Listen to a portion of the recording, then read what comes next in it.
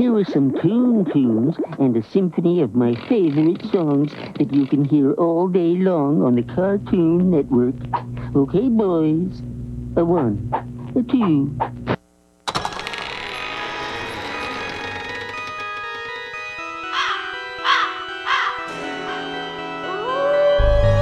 You're listening to That's Pretty Dark, the podcast where we talk about all of the entertainment that scared us as children and still haunts us as adults. So grab your flashlight and join us as we take a frightfully nostalgic look over our shoulders and under our beds and in our closets. And together we'll realize, whoa, that's pretty dark. Pretty dark.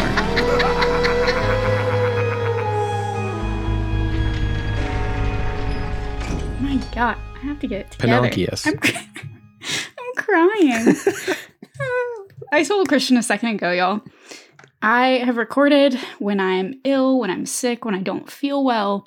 I've recorded when I'm tired. Yeah. But I don't think in any of our recording sessions have I ever been as punch drunk as I am right now. Yeah. I'm coming off of several really long work days. You've been giggling. So yeah, I've been laughing at all Christian's jokes. And that's surprising because I'm not really that funny. But he was describing, something that he had to cut from a previous episode because he tried to say multiple words at the same time. Yeah, when I was editing Pinocchio Part 2, I had to cut me saying Pinocchius. Because I was trying to say donkeys and Pinocchio at the same time. It's not as funny if you don't describe it. Because what's funny about it is that he said that you can't even get through it. It's so funny. Oh, because I'm imagining me talking over you. We're recording and I'm I'm finishing a sentence and you start on a new thought. So I'm listening to you while trying to finish my sentence about Pinocchio and donkeys. And in the background of the edit, I'm listening and you're talking and I just hear Pinocchius. And I'm like, that's so funny to me. I have to mute your track so I can hear what the hell did I just say? Pinocchius. I will say this is the type of thing I would normally find funny, but I'm tired, so dial that up 10, and I find you would give it funnier. a pity laugh. You'd be like, haha, funny. Let's get back to the content, you moron. But not today. But tonight you actually laugh. Not today. Today I laugh. Yeah, it's been a long week. It's only 8:00, and you're already out of it. But do you know what we are going to say to our listeners today? I absolutely know. On That's Pretty Dark, where my name is Kaylin. And my name is Christian every day. All the time. Not even just on... I messed that up a lot. I messed that up a lot. Not even just on That's Pretty Dark. What we're going to tell you. Ooh. Something that you've been asking for. You've been waiting for. We have officially launched, as of today. We have officially launched our Patreon. Patreon. Hold the applause, listener. I appreciate it. Unnecessary. We just want to be here for you. We have all the things that you haven't asked for ready at your disposal to just enjoy. At your fingertips. And pay $5 for. You heard it here first, folks. $5. That's it. And you get $5. Everything. One tier. Everything. All the magic. That's right. We're starting off with one tier because we don't know how to manage multiple tiers yet. So one could tier. We try? Sure. Would it be as good? Oh, we could put in the effort, but Probably why? Not. In this economy? In this economy? In this economy? In this economy, if you consider giving us your hard-earned money, we just want to let you know, we do intend to regularly update the Patreon, bonus episodes, things that got cut for time, like tangents. A lot of you actually somehow don't mind when we go off on our tangents. But we have even worse tangents than that. So. Yeah, imagine. Just imagine. You can go all the way down the rabbit hole with us. It's also bloopers, like when we say things like Pinocchius. He's trying to break me, listener. I'm trying to get you. I hope I can make you laugh. Oh, you did earlier. Before we pressed record, I was sobbing under the desk trying to hide it. That's when I was like, okay, let's record.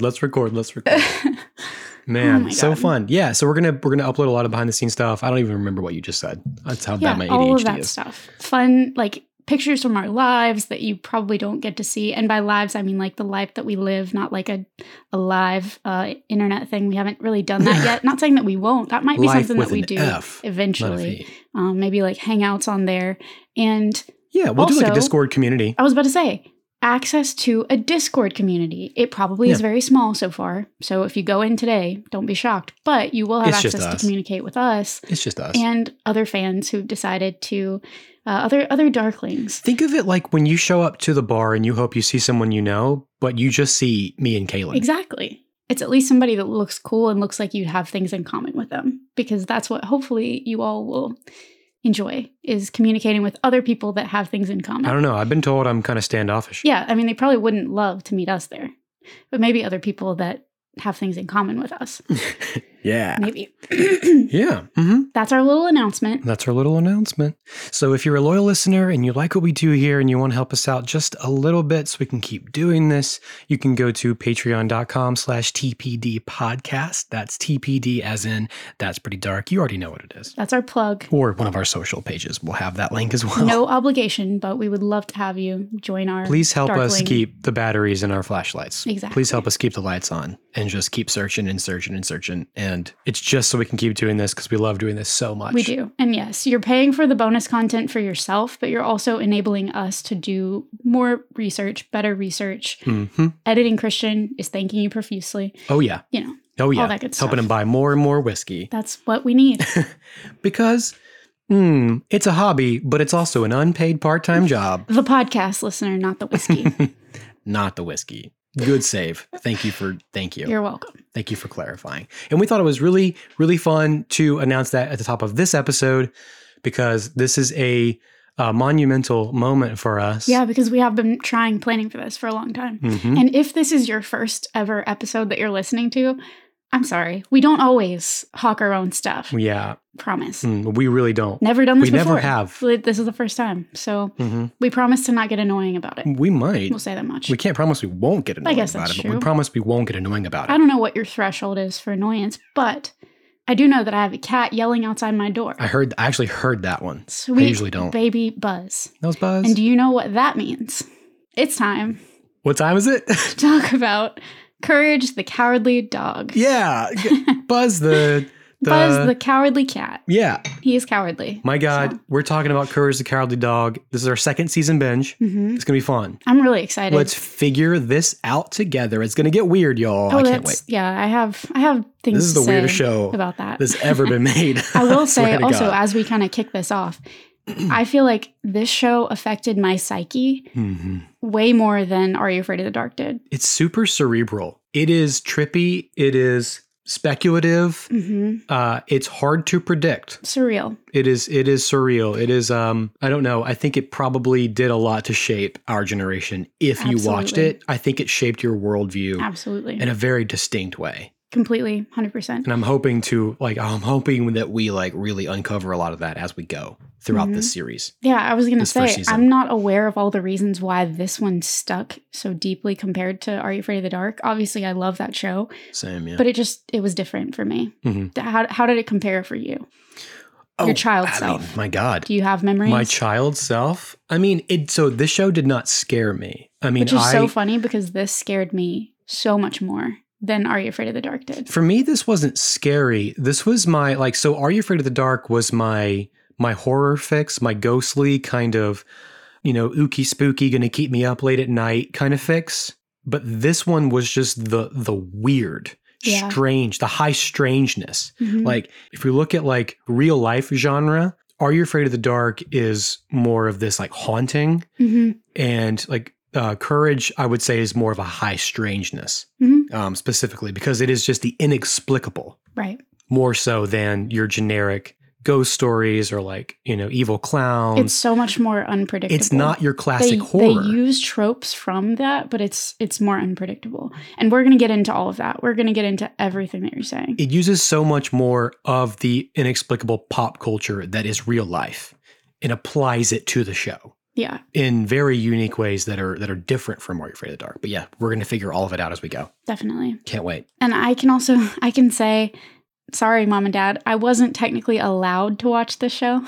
Really? Yeah, they didn't seem to mind Are You Afraid of the Dark, but they drew the line at Courage. They were like, that's so funny. Shit's weird, which they didn't say, but they were like, shit's weird, you can't watch it. So, I had other shows from Cartoon Network I couldn't watch, but it wasn't this one. Many, honestly, of the Cartoon Network shows I wasn't allowed to watch So, wow. Most of my watching took place in the dead of night when my parents were asleep, which doesn't help anything. No. That's our millennial internet culture. Being up late at night, later than you're supposed to, reading all kinds of weird articles online, watching videos. And if you applied Courage to that same kind of vibe, man. Yeah. I mean, Courage was even before I was like browsing the internet late at night.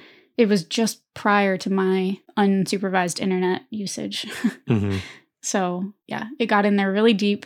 It has a lot of very poignant moments, which we'll talk about that too, and kind of why it made you feel things that you didn't expect. So this is the epitome of like the lights off, that soft glow of the TV. For me, yes. Tucked under the covers. I was under the covers. Secretly watching it. I got a box TV in my room the Christmas that I turned 7 or 8 because I had the chicken pox. My sister got them like Christmas Eve and I got them the day after Christmas.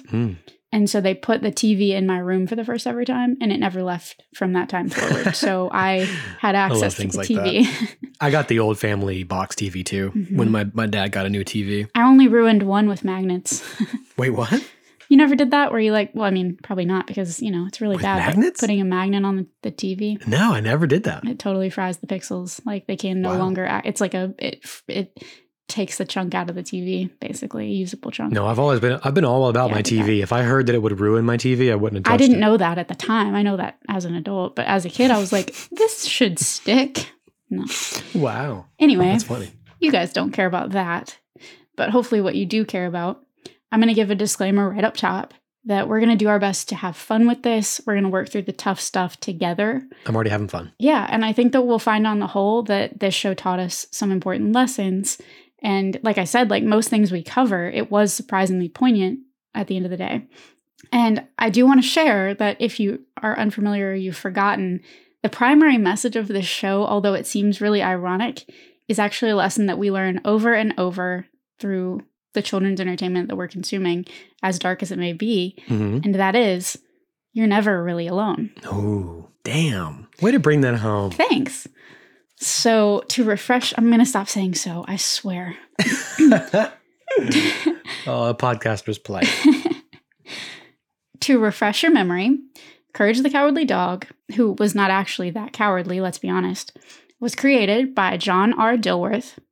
It is an animated series following the titular dog adopted by Muriel and Eustace of Nowhere, as in the middle of, on his bizarre and otherworldly plight to keep his clueless at best, neglectful at worst family out of harm's way. Yeah. Mostly within and around their iconic farmhouse, which is a magnet for the strange, malicious, and malevolent. Damn. How's that for a summary? No. Great. You know what? I had some time off from the summaries of Are You Afraid of the Dark, so I got to throw out a good one. Yeah, while I've been researching Pinocchio, you've been just writing summaries. You're right. You wrote 10 different summaries and you picked your best one, huh? Perfect. Do I get an A? Yeah, you get an A. Thanks. A+++. The series aired on Cartoon Network from its premiere on November 12th, 1999, until its end on November 22nd, 2002, with 4 seasons, each consisting of 13 two-part episodes. It was distributed to Cartoon Network by Warner Brothers Domestic Television and produced by Dilworth's very own studio called Stretch Films. The show has been called many things over the 24 years since inception. Like Christian was describing earlier. Many things. From unusual to downright surreal, blurring the lines between comedy, horror, and arguably psychological thriller. Yeah. Truly expanding the reach of a small but mighty genre of what Christian and I like to call children's horror. Yeah, buddy. And I do want to mention, aside from Are You Afraid of the Dark, much of what we've covered so far falls into the horror category almost circumstantially. Yeah. With darker bits of drama and suspense that tug an otherwise innocuous story into the shadows. But not in this case.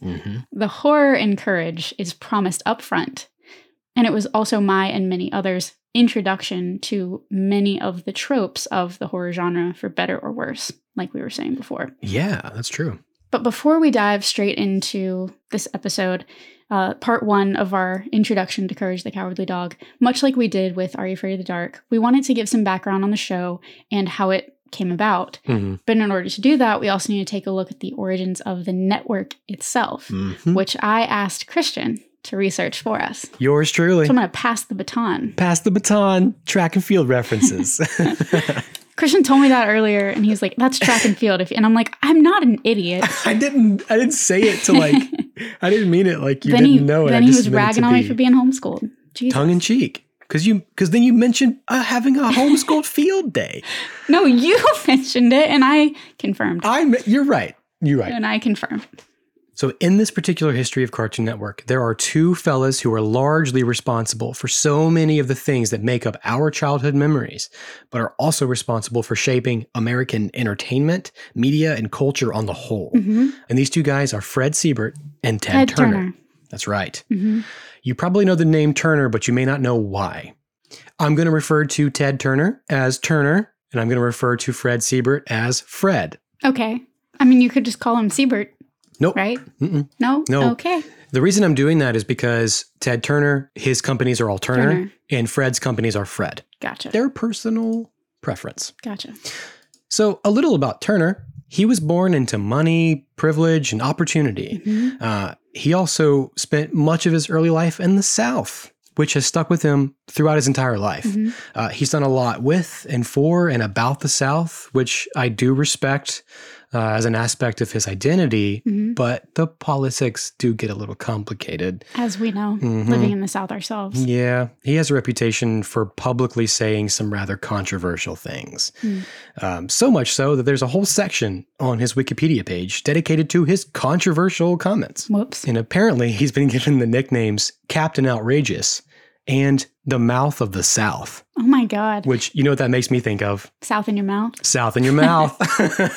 I can't tell you how many times I heard that. Just wanted to gag on whatever kind of South was in my mouth. That's a football cheer. It's a football cheer. Because the university that we both went to had South in it. So. We went to, and my freshman year was their first year as a college football team. Yes. And so I went to one game and never went again. I was going to games then. Yeah, and that was a cheer that some students were yelling. They're not allowed to say it anymore, apparently. Really? Good. Good. So Turner is something of a stereotype in that way, which makes him another example of a negative situation or a person that we don't really want to thank for, cultivating all the pretty darkness of the 80s and 90s, or at least making it possible. But we really have no choice. Turner's father was a billboard magnate, and once Turner was old enough, he began working for his dad's company as the general manager of a branch in Georgia. I was about to say. Nepotism at its finest. Well, his dad killed himself in 1963. Yes. So Turner suddenly found himself running the immensely successful Turner Advertising Company at just 24 years old. Which I read that too, and that blew my mind. I bought my house at 24, and I'm like, that's nothing compared to this. Comparatively. But again, also, we are millennials. We weren't expected to be able to buy anything ever. So that's also true. Got to put it in perspective. Got to, every time. But he, from there, used his father's company to make his initial fortune. So now let's jump ahead 15, 20 years. Okay. Turner has just spent his prime making a shit ton of money and going around buying businesses. I want that. Now it's mine. Thank you. I see it. I like it. I want it. I got it. So he's buying radio stations, television stations, the Atlanta Braves. I was going to say that. The Atlanta Hawks. He bought the call sign for the student-operated radio station at MIT, which was WTBS. Oh, that'll come back. Yeah, which stood for Technology Broadcasting System, because he wanted TBS to stand for Turner Broadcasting System. He paid them $50,000 in 1978 money. That's over $200,000 in today's money. I'm surprised it wasn't more, honestly. Really? You could probably sell on Instagram with the right handle for that much. Me and my friend Heath created sort of like a niche cocktail party brand, a company. Yeah. And it was only bought from us for like $2,000. I mean, that's pretty good. I would have loved to make over $200,000, but we didn't get that. We got $2,000. Again, you got to put it in perspective. But I did make a company and sold it, and I will sell out every time. Got to make that money. You hear that, sponsors? We will sell out to you. You could own us. All right. So Turner is buying companies and then immediately turning around and selling them because he can't sustain them. He's pushing the limits of his own audacity, and he creates the first 24-hour cable news channel, CNN. CNN. And then when he used WTBS to create what became TBS, he pioneered what's now known as cable TV superstation. And if I understand this correctly, that's because he was also using the capabilities of satellite to broadcast TBS, not just cable, effectively changing the cable television landscape forever. Forever. It's totally different because of that. Completely different. Also, fascism. That too. 24-hour news network.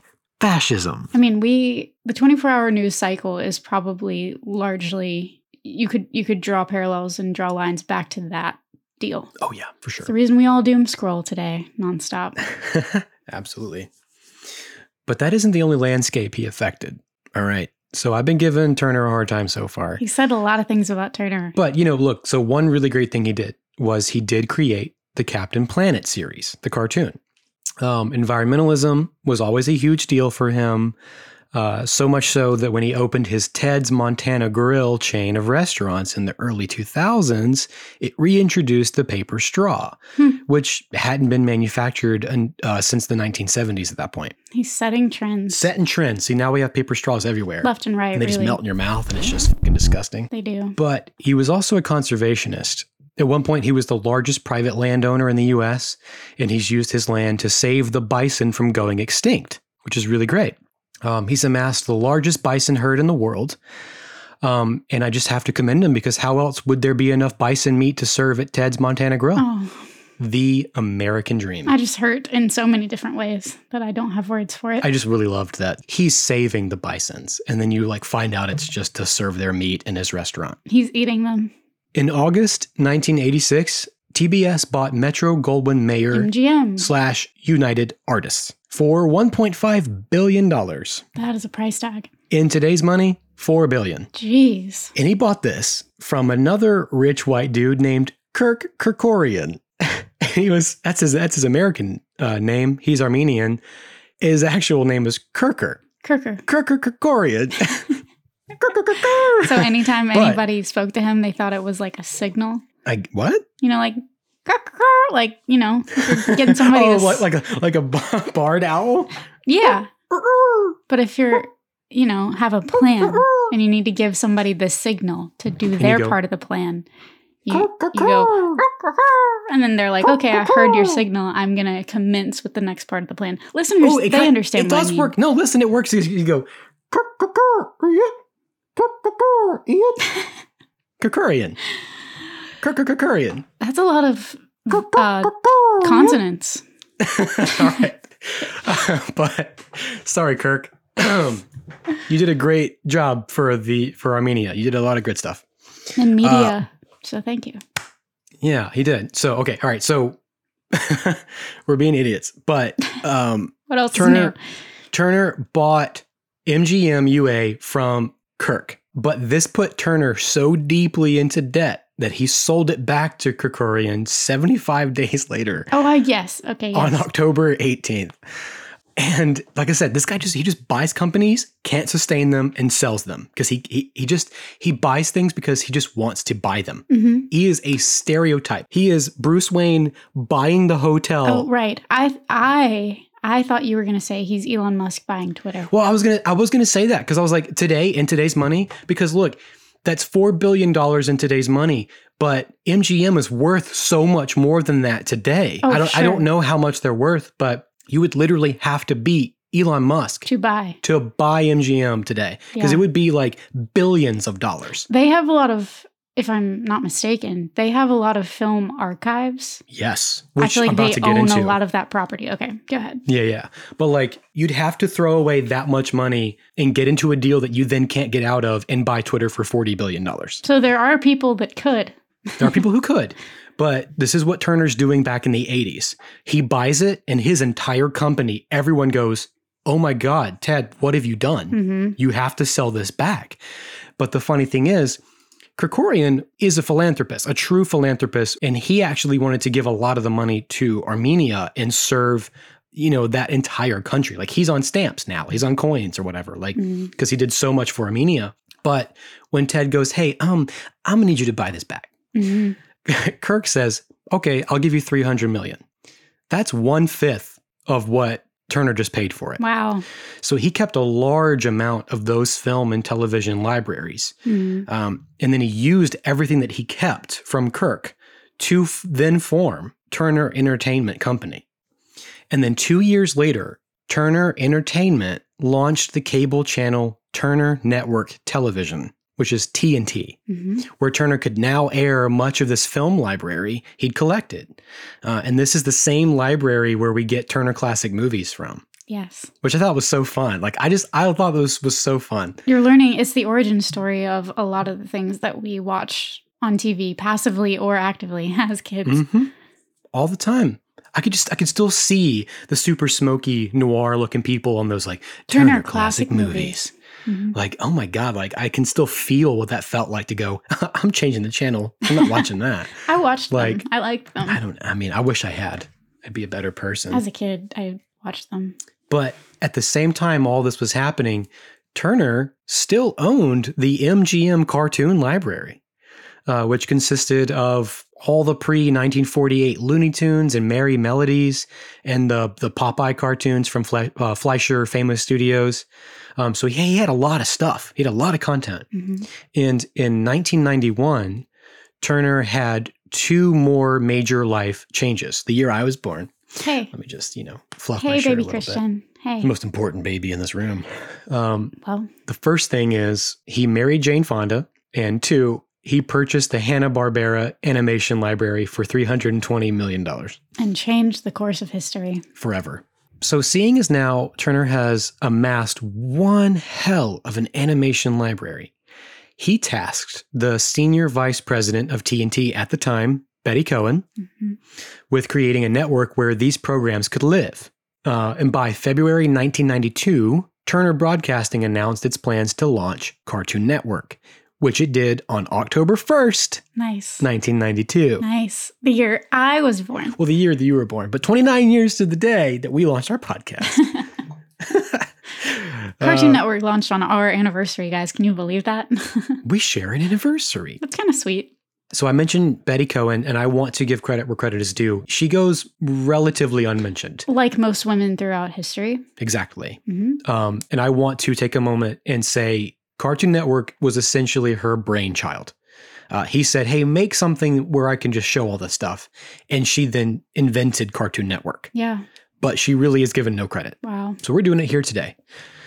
She got her start in advertising in the late 70s and eventually found her way into the television industry by being the first manager of marketing for Cable Health Network in 82. After which she became the marketing director for Nickelodeon from 84 to 88. Wow. At which point she joined TBS and worked her way up into becoming TNT's senior vice president, which is when she was asked to develop Cartoon Network, where she served as president of that company until 2001. What a reign. Really remarkable. And also the fact that she came from Nickelodeon and she kind of had a hand in everything. Yep.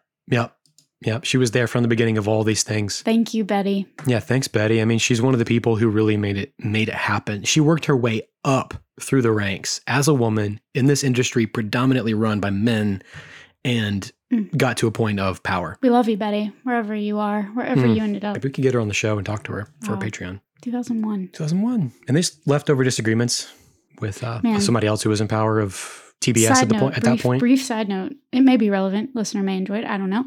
But I love Boy Meets World, and the podcast Pod Meets World is amazing because it's the three of the leads talking about everything. And I have wondered my entire life what happened to April Kelly, because every episode of Boy Meets World has the credits created by Michael Jacobs and April Kelly. And they're uncovering now what happened to April Kelly. They were told different things than the reality when they were children, on the show. Of course, yeah. Michael Jacobs controlled that entire narrative, and it's wild. Damn. That's tough. Women in entertainment have been grossly underappreciated for decades and decades. And this was, Boy Meets World was the early to mid 90s. Yeah. So it's all around this time. It pains me what women in that industry, in all industries, but that one especially, had to go through because they were responsible. They had a hand in creating something that's so important to me. Yeah. And so many people our age, and they get really none of the credit. So this stuff is really fun. When Cartoon Network officially launched, I looked up a YouTube video version of it, and everything leading up to the exact moment that it launches, there's a big clock that's like spinning very quickly through each number on the clock is a different cartoon character's face. Aww. And the hands are just going like rapidly around. And there's this countdown meter of like, this many minutes or seconds until we talk cartoons. Nice. And when it reached 0, the first thing that happened was a series of cartoon explosions set to the finale of Tchaikovsky's 1812 Overture. Nice. Like, dun, dun, dun, dun, dun, dun, dun, dun, dun. It was very cool. It was like, I'm going to lay in a track. That was all followed by a sort of a show and tell guide to the network by the Tom and Jerry character Droopy Dog. Oh, Droopy. Hey, folks. Welcome to the world's first and only Cartoon Network, the home of the cartoon stars. To help you find your way around here, I'd like to personally present Droopy's Guide to the Cartoon Network. First things first, you need to be in tune with your new environment. This is what you're going to see here on the network. I can't do a Droopy Dog voice. But you got the point across. I always do, in some way. And this all lasts about 3 minutes, followed immediately by the first ever Cartoon Network episode. The Bugs Bunny cartoon, Rhapsody Rabbit. I was going to say, which was Bugs Bunny. Yep. Fitting, honestly, very fitting. Mel Blanc. Mel Blanc. When Cartoon Network launched, its library already had 8,500 hours of cartoons. Wow. It wasn't the first cable channel to rely on cartoons to attract its target demographic, but it was the first 24-hour single genre channel with animation as its main theme. Because there was like Nickelodeon, Disney, I think the Family Channel was already doing some cartoons. But this is the only one, the first one that was 24 hours of cartoons. 24-hour, nothing but cartoons. Nothing but cartoons. Which is a new format, at the time. And this was a risky move. But Turner believed in the approach because of his success with CNN. So he was like, well, I've done it before. People want things I'll do it again. All the time. They want it. They do. Well, either we wanted it or this made it accessible and therefore we felt like we needed it. Sure. I'm not saying it's great. Nope. But it has its own consequences. Still, only 233 cable systems carried Cartoon Network at first, when it first launched. So Turner lumped it into cable packages with his other channels, like TBS, TNT, and then once it started receiving higher and higher ratings, more cable systems picked it up. And by 1994, Cartoon Network was the 5th most popular cable channel in the US. Wow. So it worked its way up real fast. In my mind, like from childhood, I associate all of those networks together. CNN, TNT, Cartoon Network. Like, I don't know if there were bumpers or different ads. I'm sure there was some crossover. For like advertising different networks. Well, there were cartoons that were airing on Cartoon Network that were also airing on TBS and TNT at certain times of the day, That makes sense. I'm sure we did. I'm sure when you were like flipping scrolling channels, I would see Bugs Bunny on TBS. I would see one and I'd go like, I don't want to watch this. Let me see what's on TBS. I'd go to TBS. Yeah. And see what's there. So he was just like putting things where it fit. Sure. When you're that rich, you can just do whatever you want and take risks and nothing matters. Except you can't buy MGM. We're going to be there when people give to our Patreon. That's why we have the Patreon. So you guys are going to make us the next Ted Turner. We're going to go buy Warner Brothers and we're going to own everything that's been around since the 80s. Sure. Yeah. Well, since the 40s. Warner Brothers would be more likely to buy us. Please. Please buy us.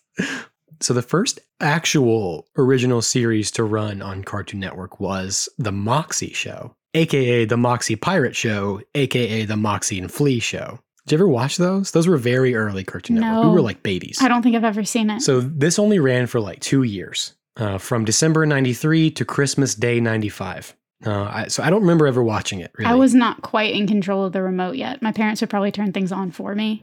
Probably. I think I was still watching Barney in this era. And like Blue's Clues and stuff on Nickelodeon. I was watching, Little Bear. Little Bear. Oh my God, Little Bear. I wish that was darker. We could cover it. I know. But since this series, The Moxie Show, was more of an anthology style, there wasn't a whole lot of structure to it. The show that is considered Cartoon Network's first originally produced series is Space Ghost Coast to Coast. And I can't prove it, but I feel like the show may have been partially inspired by the success of Art Bell's Coast to Coast AM. I'm pretty sure. I mean, it's very similar. I'm pretty sure. So Space Ghost Coast to Coast seems like a really odd choice to start a cartoon channel for children with a show like that, because it's essentially an ironic deconstruction of a late night talk show. And like my parents watched Jay Leno, so I kind of got the concept, and I watched Space Ghost Coast to Coast all the time. I didn't. That's the thing. I don't know that I got I've seen it, but I didn't watch it constantly. I don't know that I understood it, but I watched it because I felt like, oh, this is a talk show for children. It was really I'm weird. supposed to watch this because my parents watch talk shows. Very sophisticated with my pretzels and my chocolate milk. So, as we've discussed before on this podcast, Space Ghost was an old Hanna-Barbera cartoon from the 1960s. So the animators at Cartoon Network mostly used recycled animation cells from the Hanna-Barbera archives. So I thought that was really interesting that they just sort of like with it being a talk show, they didn't need to animate him in a ton of different places. Fully animated. They could get away with the set, right. The reactions, that kind of stuff. Yeah. So minimal effort, maximum return. Just getting things off the ground, it seems like a smart move. Bet it was Betty. Maybe it was Betty. Hey, could be. The most extreme difference that I found between the origins of Nickelodeon and the origins of Cartoon Network, which was my main goal for this research, was to figure out how they were different and how they were similar. Those differences is that Nick wanted to appeal to children while Cartoon Network wanted to appeal to adults.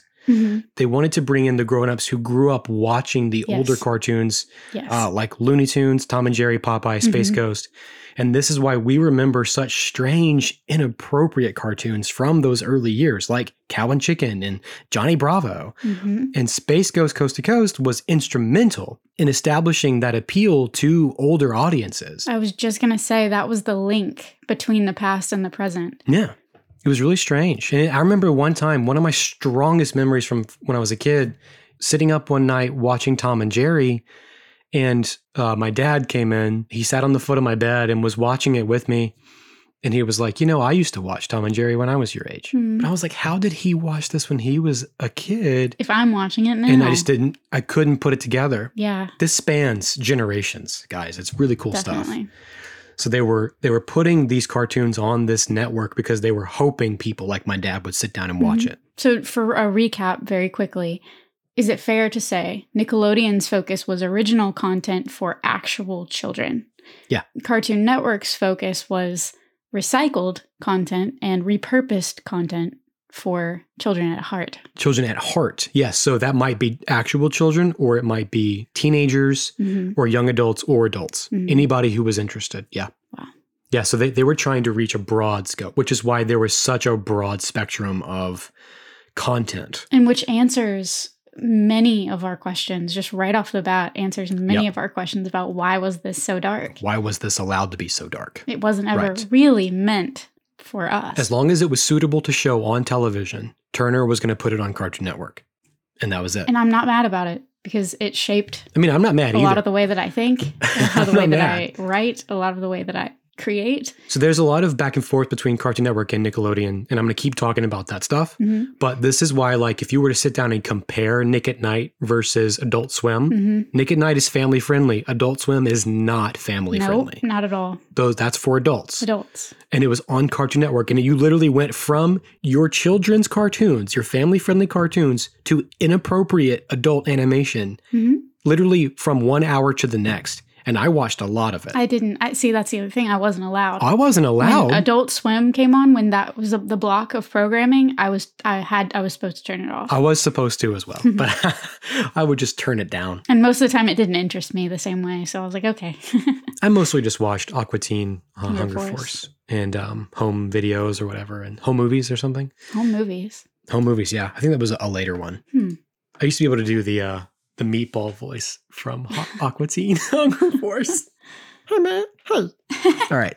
So enter Fred Siebert. Mm-hmm. Fred became the president of Hanna-Barbera in 1992 and led it into a new golden age the studio hadn't known for many years. Hanna-Barbera's last successful show was The Smurfs, which ran from 81 to 89. And as great as The Smurfs was, as much as I loved it, that means Hanna-Barbera hadn't produced a new show in over a decade. Wow. Hanna-Barbera is my dad's favorite. Like, those characters, Yogi Bear. The Jetsons, the Flintstones. All Hanna-Barbera. All cartoons that my dad and I kind of bonded over. Because he loved them from, if not his childhood, his teenage, young adult life. Was Scooby-Doo Hanna-Barbera? Yes. Okay, I thought so. Yeah, so all those classics, man. 1969. I love Looney Tunes. I love the Merry Melodies and all that stuff. But if I had to pick from all this, it might be Hanna-Barbera. Wow. To live. Like if I had to pick one. That's intense. I don't know. I would have to think about it. I don't know. It's tough. It's really tough. So Fred was really, really great news for Hanna-Barbera because just prior to this, he was absolutely crushing the children's entertainment game over at Nickelodeon. I'm going to jump around in Fred's timeline here. Fred Siebert is one of those rare people who single-handedly changed, shaped, and improved American pop culture throughout the 80s and 90s. He worked with a bunch of different people, but he was the through line for everything. And if you don't know his name, there are a few important things you should know about Fred Siebert. The first thing is he was a co-founder of MTV. He was in charge of the team that really developed the brand and identity of MTV, which when it began was Sight on Sound. And kind of the reason he got into this music television in the first place is because he had previously been a music producer. Wow. And he had also worked in radio, specifically media promotion for radio. He lived a lot of lives. Actually, it's kind of a joke is he's had like 5 different lives, 5 different careers, and they're all in different industries. It's pretty cool. He's been nominated. He's won awards. He's a highly decorated contributor to our childhood. Keep his name in mind, listener, because I will bring him up again. So one of the things that nobody really talks about anymore is how MTV changed the television industry. Thanks to Fred's approach to MTV, networks or systems didn't just think of themselves as combinations of channels and programs that supported a specific genre of entertainment. They started to think of themselves as brands. So he did this with MTV, Nickelodeon, Comedy Central, and eventually he brought all this knowledge to Cartoon Network through Hanna-Barbera. So the second thing about Fred Siebert, he saved Nickelodeon. At this time, in the mid-'80s, Nickelodeon was lumped into MTV Networks with MTV and VH1. MTV Networks at this time had a new president who was unhappy with how things were going, so he started firing people. Also at this time, Fred had created the world's first media branding company with his longtime friend and creative partner, Alan Goodman. It was literally like Fred and Alan Inc. or something. And Alan was someone he'd worked with very closely at MTV for a long time. I'm imagining these things being new concepts.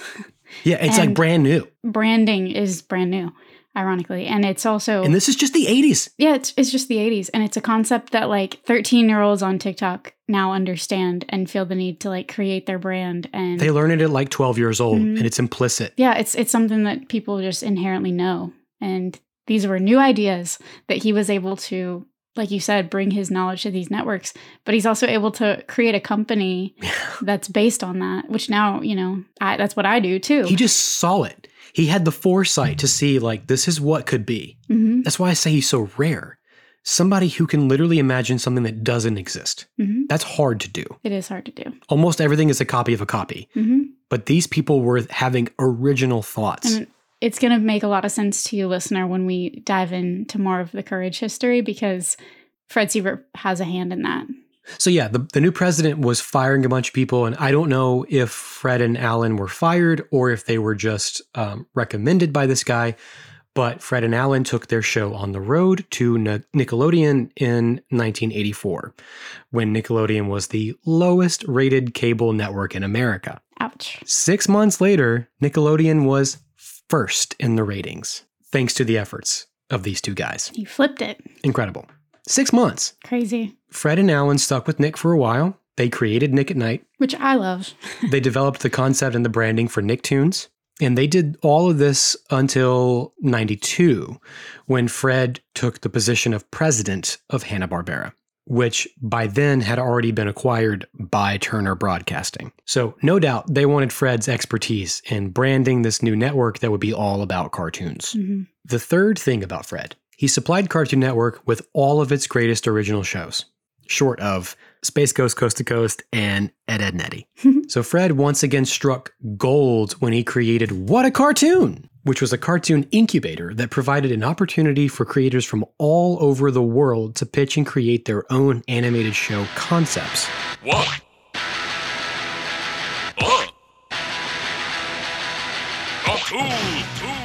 What a Cartoon premiered under the name World Premiere Toons in February 1995, but was quickly changed to The What a Cartoon Show. The exclamation point is important. Yeah, What a Cartoon Show. And then just later to the Cartoon Show, because cartoons are to Cartoon Network as Nicktoons are to Nickelodeon. Mm-hmm. It's just original animated content. I remember bumpers and advertisements for cartoons. Cartoon. Mm-hmm. Man. The repetition. The things that just stuck in my mind. Oh, yeah.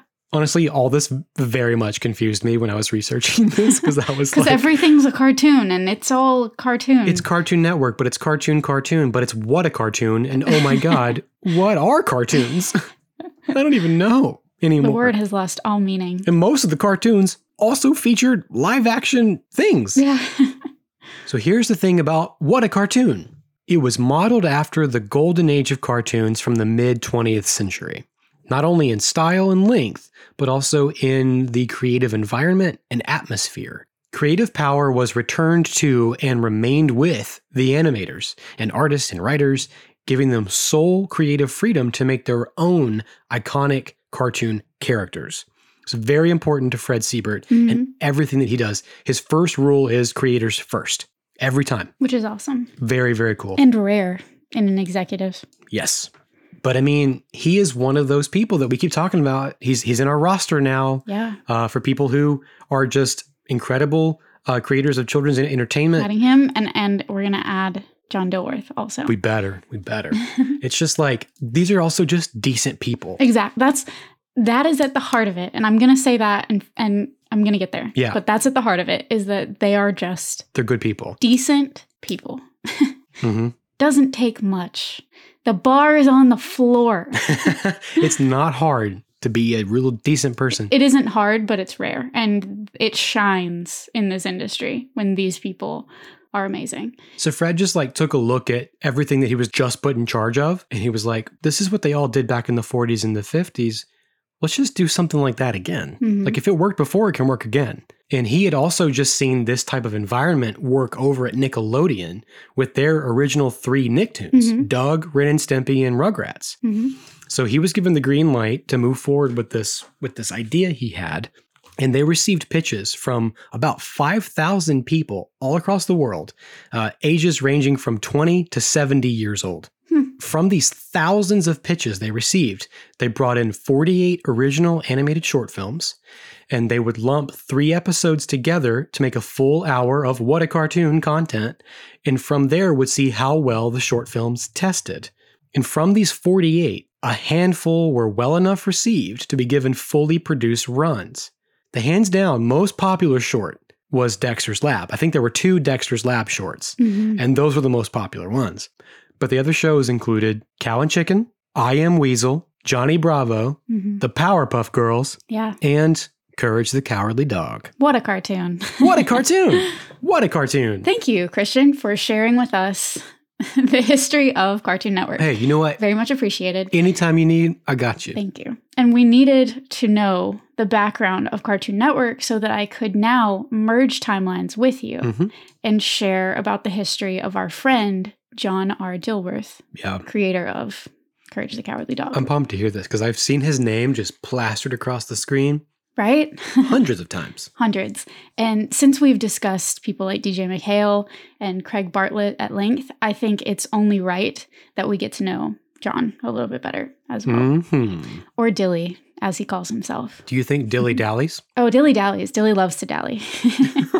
So, John Dilworth, who I would describe from my readings this week as unique and otherworldly himself, graduated with a Bachelor of Fine Arts from the School of Visual Arts in New York in 1985.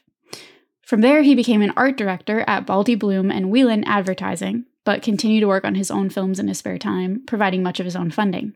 I know the feeling, John. Yeah, like you do. We know how you feel. Been there, done that, pal. Eventually, he founded his own animation studio, Stretch Films, in 1991 and incorporated in 1994. During this time, he was working on short films, and several of which aired on major networks, including MTV, and also finding success working on the openings of other animated shows. His 1995 short, The Dirty Birdie, received international recognition. The Dirty Birdie. And caught the attention of Hanna-Barbera's president at the time, Fred Siebert. Oh, Fred. And it's a good thing that Fred noticed this, because John described himself as being broke after the effort it took in his studio to hand draw this short. Yeah. And it was from this meeting that Courage as We Know Him was eventually born. Huh. Wow. I'll take a quick pause as we talk about John Dilworth because I want to make note of this. Throughout his career, he worked on different opening sequences, like I said, including Nicktoons like Doug, Rugrats, My Life as a Teenage Robot. Really? As well as the Disney animated series PB&J Otter. Okay. I don't know that and one. This, not Courage, is somehow where I remember seeing his name pop up all the time as a tween while my sister was watching the show. Yeah. Wow. I remember seeing his name across that every time. Wild.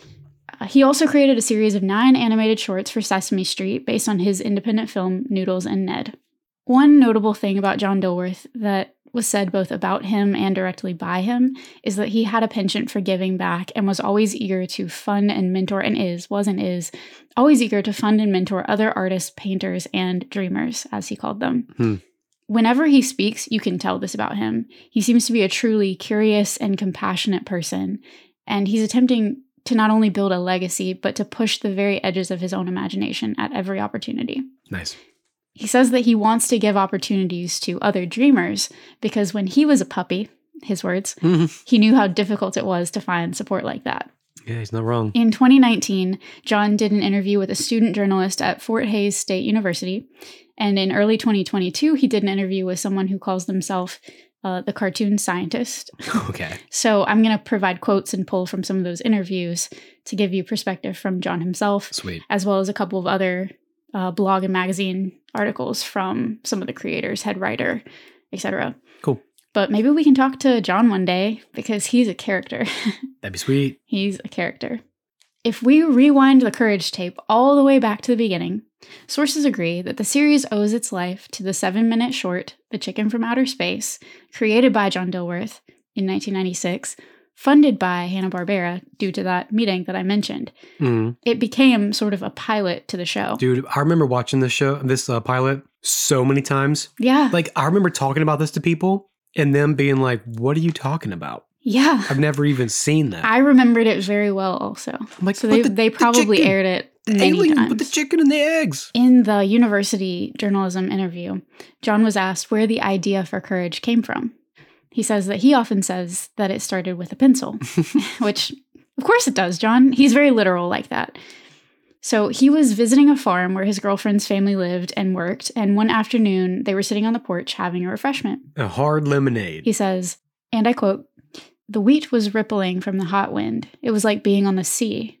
Fireflies turned the grass festive. Admiring the monstrous clouds that dominate the sky out there, an intense ball of light suddenly appeared, and I was startled by the feeling that it was staring at us. And just as suddenly, it disappeared. I asked my hostess, what was that? And she replied, grinning, who knows? Oh, wow. I started writing the story of the alien chicken the next day. That's incredible.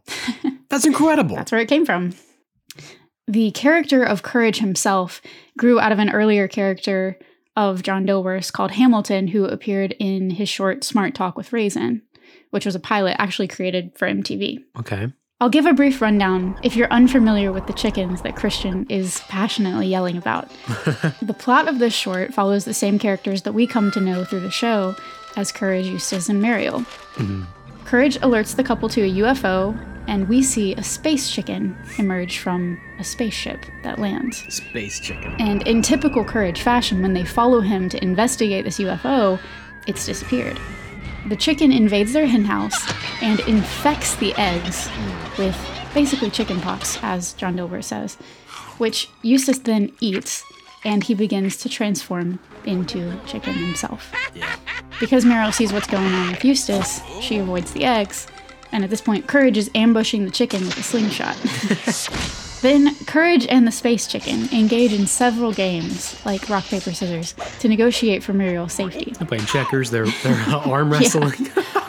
Meanwhile, Eustace has fully transformed and is advancing menacingly on Muriel. After claiming victory in these Olympic Games, Courage orders the space chicken to leave Earth, but instead he attempts to assassinate Courage, who dodges the ray gun, which leads to it bouncing back onto the chicken, Trying to do a nice roast chicken. seemingly destroying him. He looked delicious. Courage then shoots the alien Eustace with the same gun, causing him to disintegrate into a pile of ash. Then Courage and Muriel saved the day, everything's good again. They're relaxing in their rocking chair, and a mouse comes out of the wall and decides to eat a pile of ash on the floor. And then his eyes change color. Into the classic alien chicken red eyes. And this makes Courage scream. Classic Courage scream. Classic Courage. And then he turns to the camera in quotes. This shouldn't happen to a dog. Ouch! This shouldn't happen to a dog. And that's the whole short. Wasn't that a common thing? I don't remember. I'm going to remember a lot more as we watch it, because I haven't just rewatched Courage. But is it a common thing that Eustace kind of is forgotten, like left to the devices, and it always resets? I think so, because Courage doesn't really mind when that happens, and we'll get to why. Because he just wants to save Muriel. Exactly. Yeah, it was really funny. I remembered so much watching this, because even when he's pulling the whole like Lassie dog, come see what I see, he's like changing shape, transforming to show them like, oh, I'm a UFO, I'm a robot alien thing. Like he's literally like shape shifting, right, to convey, because he doesn't speak to them. Right. But I was just remembering so many classic Courage things. Tropes from Courage, really. Ooga booga booga. Yeah. Yeah. It was so crazy that they had so much. John Dilworth, had so much of it like fleshed out just from the short. Already in this pilot, yeah. So the short aired as part of Cartoon Network's What a Cartoon! What a Cartoon! Like Christian said, which was obviously an innovation by the same president who had believed in Dilworth and given him the funding, Fred Siebert. And like you said, the short had no dialogue except for Courage's ending line, which was spoken by voice actor Howard Hoffman, who provided all of the other vocal sounds and effects for that short. Yeah. And we do see the alien chicken come back later in the series. Son of the chicken from outer space or whatever. We'll watch out for him.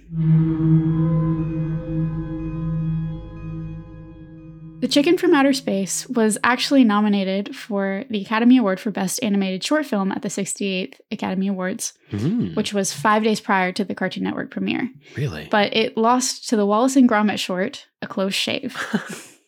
It's hard to beat Wallace and Gromit, though, let's be honest. Is it? I would much prefer Courage. Well, me too, but at the time, Wallace and Gromit was huge. They were big. You're right. They were winning. It was a popularity contest. All that stuff is rigged anyway. Of course, yeah. Nothing is sacred. Dilworth was okay with the loss because Cartoon Network, namely an executive, Linda Saminsky, loved the short so much that they commissioned Dilworth to turn it into a series. But not before John Dilworth did some pitching. Yeah. In the interview with the university, John claims that he, quotes, went to Hollywood and pitched the storyboard wearing full spaceman gear. I found this awesome silver one piece, jazzed it up with alien decals, spray-painted boots silver, and found a helmet, and I rigged a propeller on top. I was also juggling. The room was full of executives. They all loved it. So Dilly was doing a little bit of dallying. Dilly was dallying. I see where he's this doing was one of the his dilly-dallying. first dilly-dallying. Wow. Good for the him. First, what's the word? This was one of Dilly's first forays into dallying. And I read conflicting things, but it seems like he was actually pitching a feature film at the time. Some sources also claim that he didn't take the spacesuit off for a full week. What? So this is the kind of mind that we're working with in John Dilworth. He also concedes that the Oscar nomination probably helped him secure the deal for a series, and it wasn't entirely due to his spacesuit. Yeah, I could see that would help you a little bit. Dilworth also says that the reason it took a few years between developing Courage after the success of Chicken from Outer Space was because he didn't want to shutter his studio and move to Hanna-Barbera's. Right. So, of course, he and John Siebert and Ted Turner, I assume other executives at Cartoon Network eventually worked it out.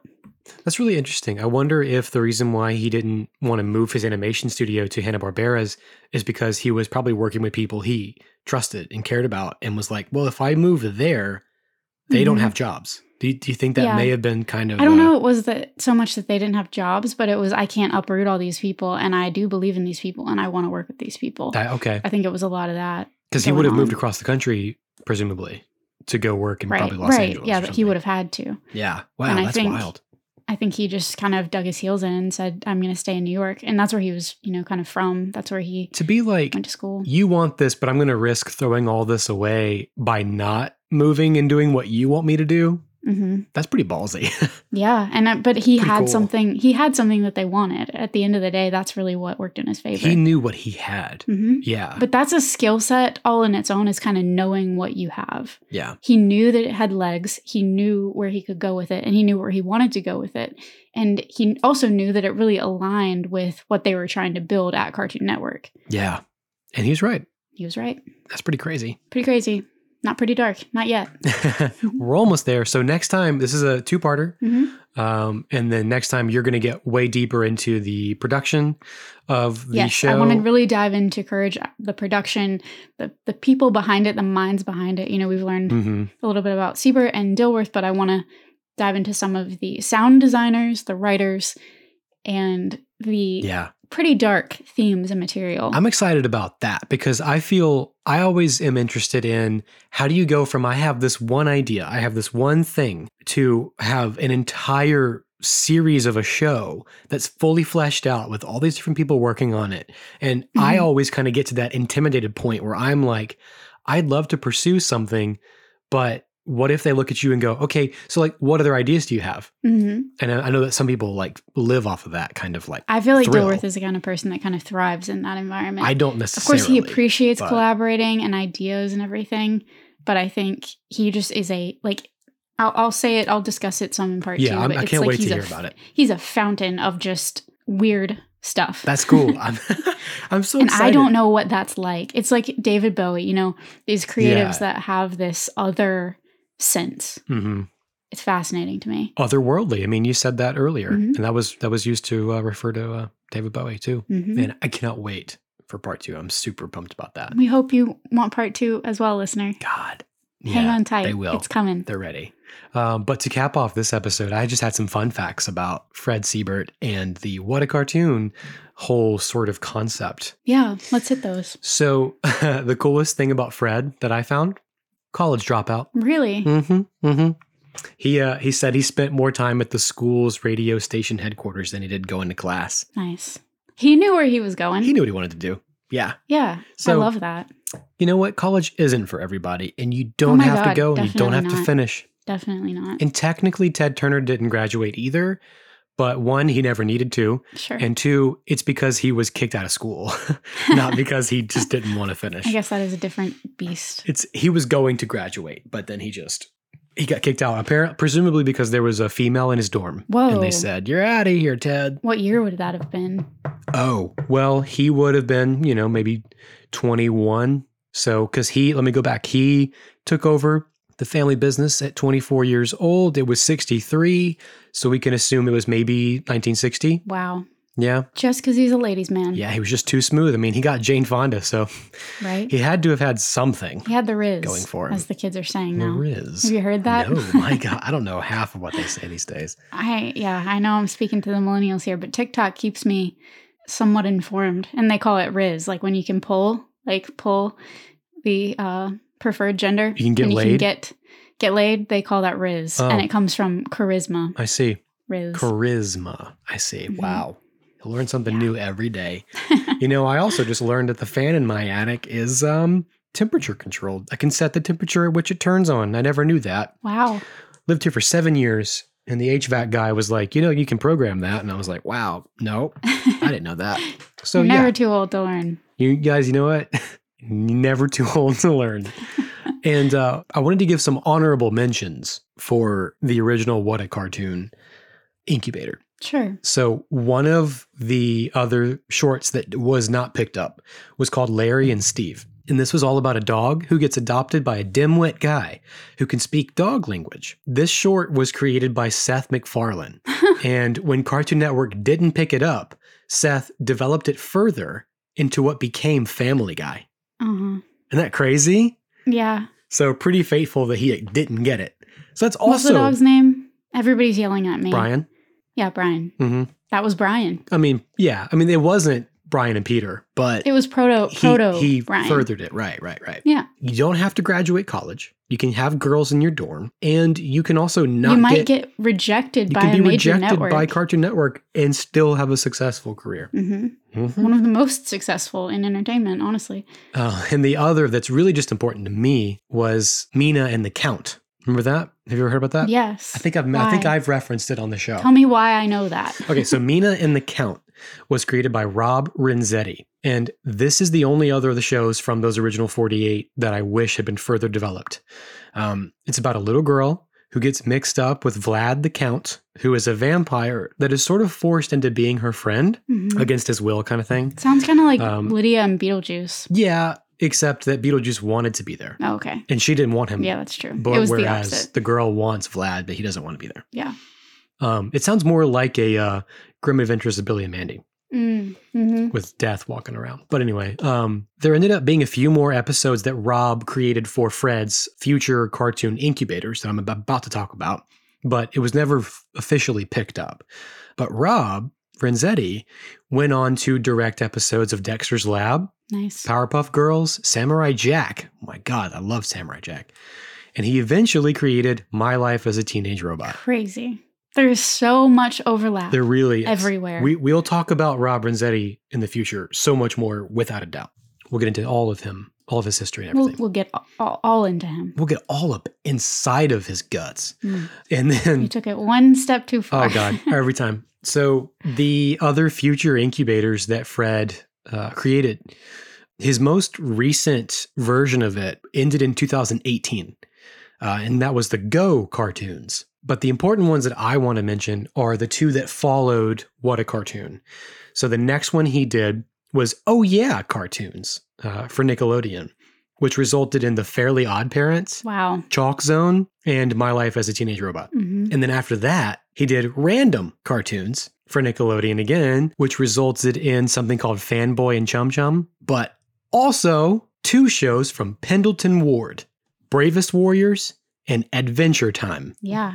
Which was then picked up by Cartoon Network. Right. And I love Pendleton Ward as a thinker, an animator, a creator, a writer. He had a hand in doing some of the Over the Garden Wall. It's crazy to me that, and really cool, that there was so much innovation in animation at this time in history. Yeah. And that they used this medium. You know, they're like, we want your ideas, we want your thoughts, we want to support new creators.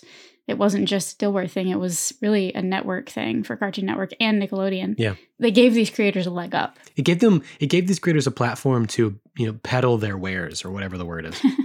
Yeah. To get out there, to get noticed. I think it's exciting to talk about this on That's Pretty Dark because it is the root of a lot of the entertainment that we grew up watching. A lot of the entertainment that seems out of the box or offbeat came from incubators like this. Yeah, yeah. And executives that were willing to give those creatives a chance. It's almost the manifestation of the phrase, like throwing shit at the wall to see what sticks. Pretty much. Thousands of pitches and then dozens of actual created, produced animated shorts just to see what people enjoyed. That's what makes these cartoons so good. Yeah. I agree. They were the best of the best. The cream rises to the top or whatever. Ooh, the cream of the crop.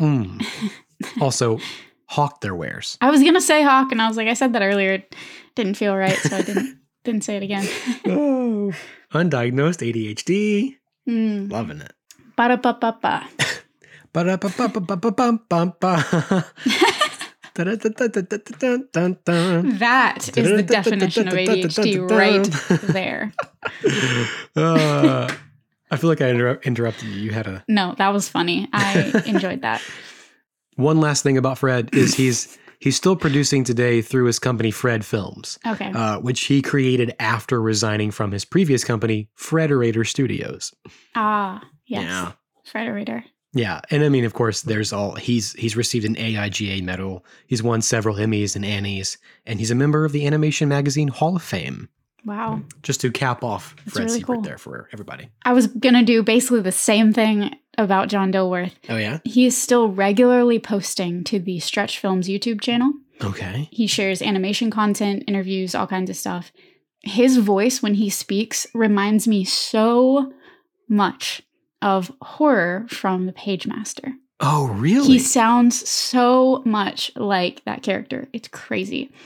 But the short that I talked about, including the shorts that I talked about,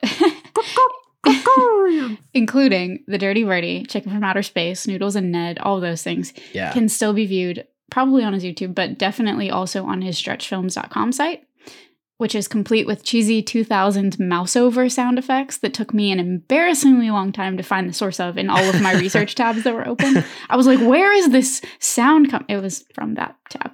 Nice. I hate when that happens. Oh, Buzz Holly. When a video starts playing and it's a different tab and you're like, oh, what? I know. But it wasn't even videos. It was like there were mouse-over sounds. So I would have like moused over something, moved to a different tab, and it was like finishing the sound that had just played. Yeah. But yeah, if you're interested in that, it's really fascinating.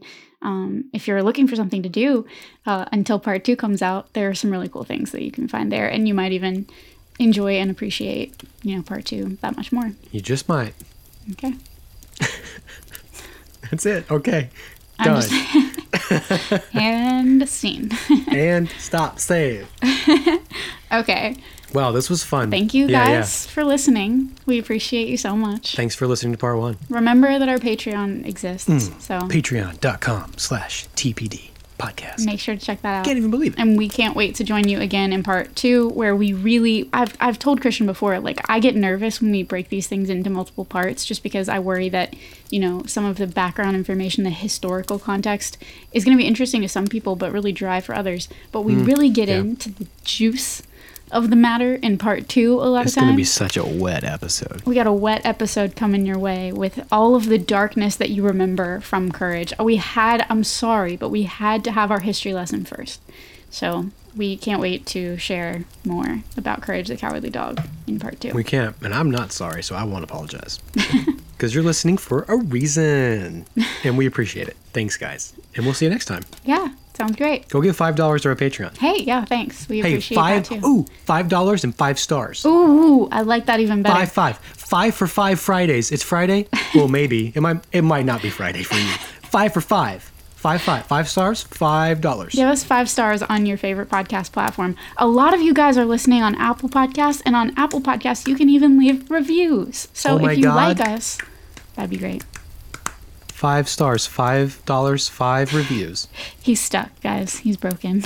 I'm stuck and I'm broken. I haven't had dinner yet, so I gotta eat. Woo! Feeling courageous, feeling cowardly and courageous. Let's do it. Until next time. Until next time. Bye, guys. Bye, y'all. Thanks for listening to That's Pretty Dark. Written and produced by Christian Baxter Mott and Kaylin Andrews.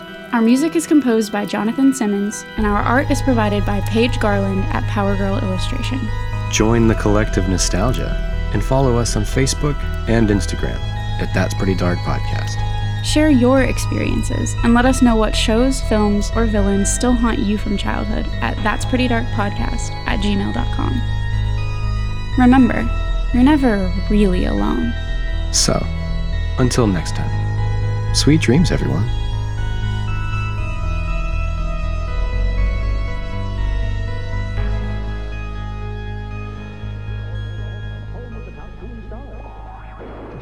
The Cartoon Network.